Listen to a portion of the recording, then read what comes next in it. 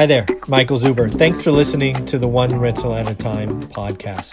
Did you know that the book One Rental at a Time is now available on Audible? Yes, to all my podcast listeners out there, One Rental at a Time is now available on Audible. Go check it out and please leave a 5-star review. Have a great day. Good morning, everyone. How are we doing today? Hope you're doing well. March 31st, we're ready to turn the page on Q1 of 2020, and wow, what a change. Oh, let's address this. My dog scratched me. My dog was playing and he scratched me. Wasn't realized it's actually not that big. It looks bigger on camera, but anyways, that's what that is. So again, Q1's about to finish. I'm going to kind of close this particular video out asking a question, kind of talking about what it taught you. You ready for Q2 in the second half? But before we do that, let me just kind of go through, the various notes I have today, and then we'll talk about Q1 and Q2 because I think it's important. I think hindsight, lessons learned, evaluating, asking yourself questions is always important. So first off, a couple of things. Goldman Sachs coming out again and being, I guess, both more negative and more positive at the same time. Let me explain. They've revised their expectation for Q2. Their Q2 for gross domestic product, or GDP, is now a negative 34. They are expecting the unemployment rate to hit 15. And that's the bad. The good is, while Q2 will go down as the worst quarter in history, hopefully ever to be repeated, Q3 will be a solid rebound at 19%. So again, kind of a give and take in that they do expect the year to be down negative 6.2 for 2020. So that's interesting. Good morning, Josh. That's something that I'm looking at is, this is one of those telegraphed punches, if you will. You kind of know it's coming. You kind of know Q2 is going to be bad. I would tell you the Q3 expectation at this point is a pleasant thought and something I've had for a long time. The question I have, buenos dias. The question I have is, what, is it slower than that? I think right now, at least in the Goldman numbers as I see them, it's definitely a V, right? Down fast, up fast. I'm just worried about behavior, right? Have we hurt the consumer psychology enough where this becomes more of a U because more people save, they want to build an emergency fund, which in the long term is good news. But I'm wondering if we're going to have a little depression era kind of consumer psychology change. And if that's true, I think the hit is in the high-end brands, right? Louis Vuitton, Tiffany's, all that stuff we don't buy, but people flex on Instagram and the like. So I just wonder if consumer behavior is going to change in the second half. If you have an opinion on that, let me know. Maybe either ask it for yourself, people in your network, or what do you think about the average consumer? Do you think the average consumer is going to be somehow long-term impacted? And by long-term, let's say the second half of 20 and maybe 21. Or do you think we come out of this and we're like, great, put me on an airplane, I'm going somewhere, and all those things. So that's the wrinkle that I'm trying to figure out. So if you have some thoughts, let me know. It looks like the U.S. now has tested over 1 million people, which is awesome.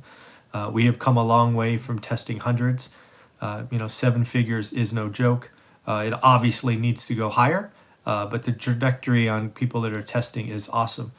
And again, testing is so important in my mind because too many people are asymptomatic, and we got to find those and quarantine those so we can really get back to work. I do believe that we can unlock parts of the economy sooner than the whole thing, but it all relies on testing. So we'll see that.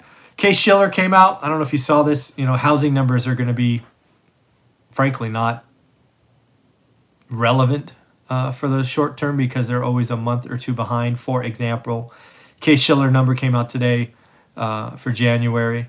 I agree, unlock the economy. The Case-Shiller came out for January. Their 20 metro index was up 3.9%. Again, it means nothing given what we're going on now. That number was way before the impact was felt on our shores.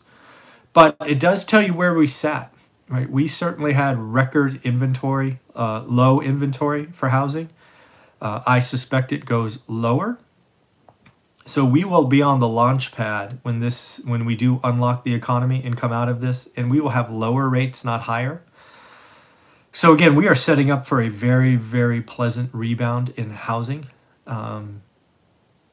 They are expecting a peak to trough drop of 4%. Case-Shiller. I have to look at their list of 20. I think this is going to be, like I've said on this channel, I think this is going to be a market of the have and have-nots. I think the high-priced markets, like where I live in the Bay Area, I think it could see a double-digit fall. I mean, just look at New York and San Francisco, right? Both cities are quarantined. My current thinking is, especially in New York, when you come out of this, what have we done? Well, first off, you've made New York less interesting to live. If you're an older person and you have the means to potentially get out, maybe you accelerate that. So maybe they leave faster, move south. But also, we're pushing the work from home idea. And if more and more companies adopt work from home, why would you live in New York? I mean, seriously, why? I mean, you got to walk and you just, why? You're so condensely populated. I wonder if New York just sees a mass exodus. I believe they'll certainly see an exodus of folks over 60, because maybe they are of the means and they've been thinking about it for a while, so they pull forward that demand. But I wonder if there's a whole younger generation that goes, you know what? I don't need to live in this vertical city. I can work from home anywhere. I'm going to go to, I don't know, pick a state, North Carolina, I don't know, somewhere cheaper, right?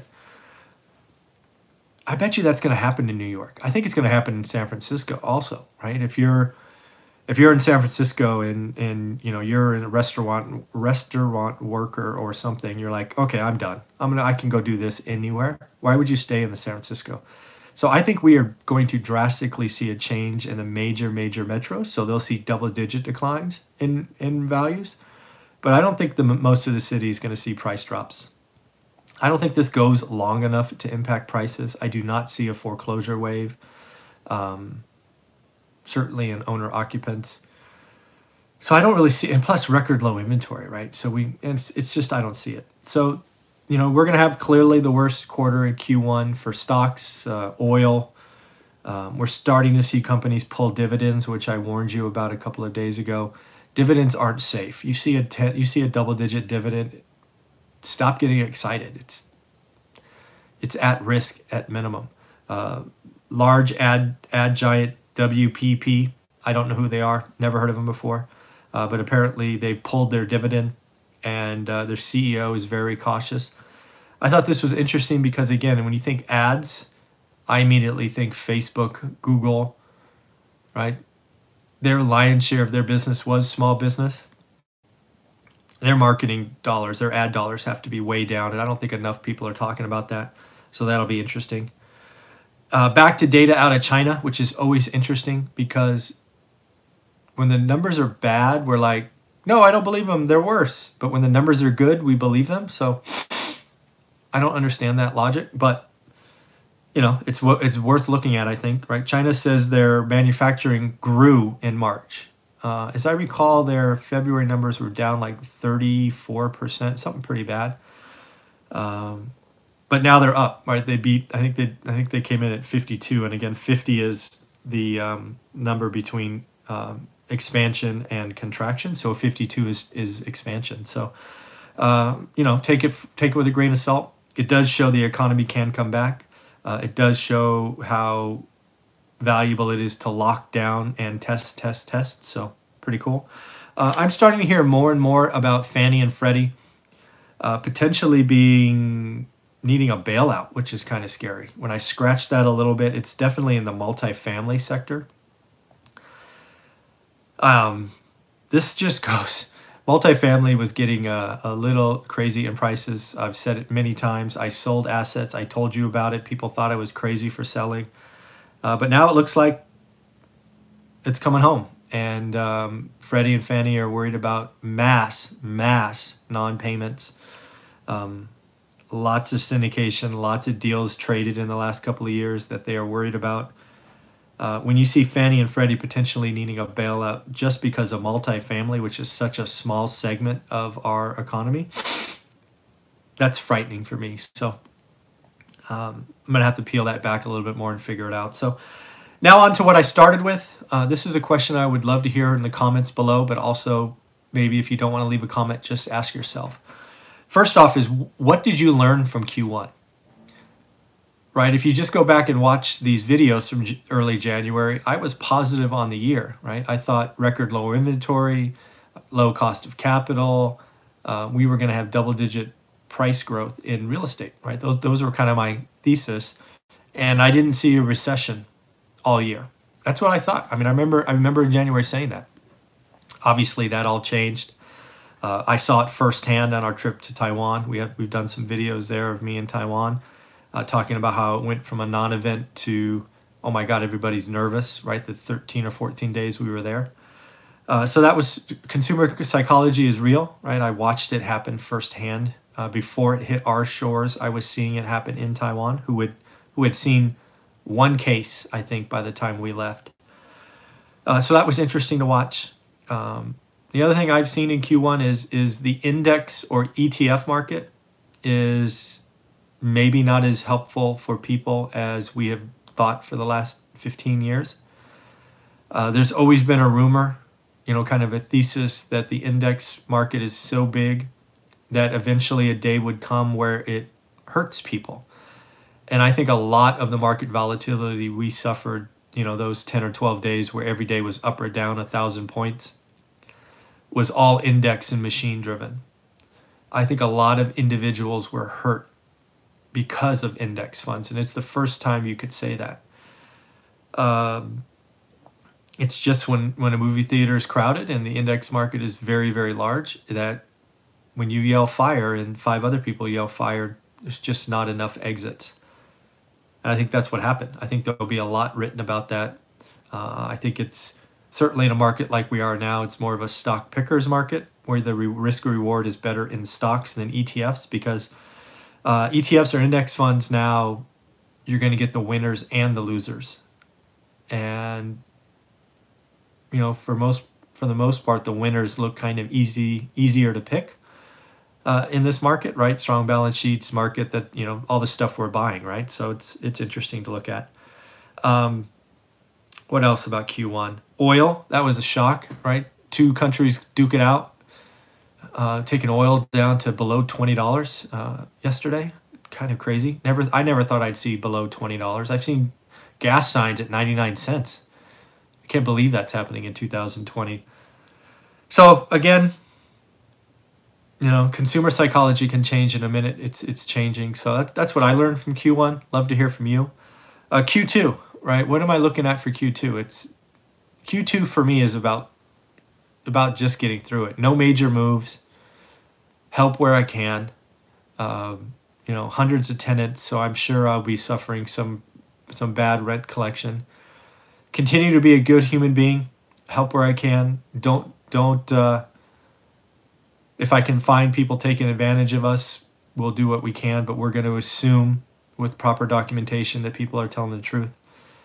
I firmly believe that the Fed or the government's going to have to send a second check if this goes on longer than April.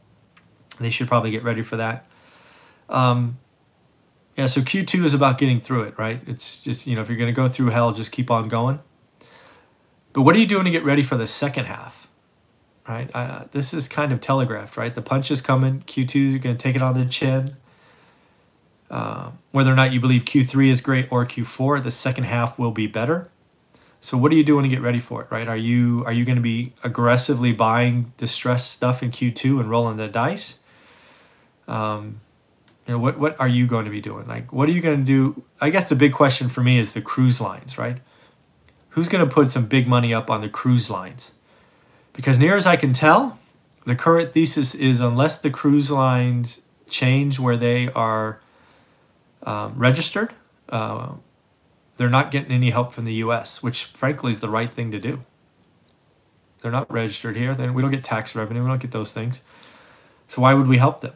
I think that's the right answer, frankly. We're not here to bail everybody out. Jeez. So do you take a gamble on them?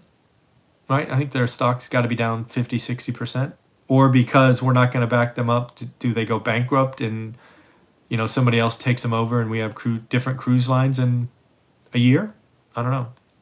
So those are what kind of things I'm thinking about. So first off, I also think, the people that go on cruises in the future are the quantity of them will be much, much less. I know that because Olivia and I have been avid cruisers. We've done probably 20, nearly 20 for sure. And we have zero interest in going on another for years to come, I'm sure. So that's for us. That's just stuff I'm thinking about. I do think real estate is going to just come back. I don't see Fresno having a hit. The high end will, for sure, right? If you're doing $1 million flips in Fresno, you're stuck. But affordable housing, still the right place to be. Yeah, I don't see. So I'd love to hear from you. What'd you learn from Q1?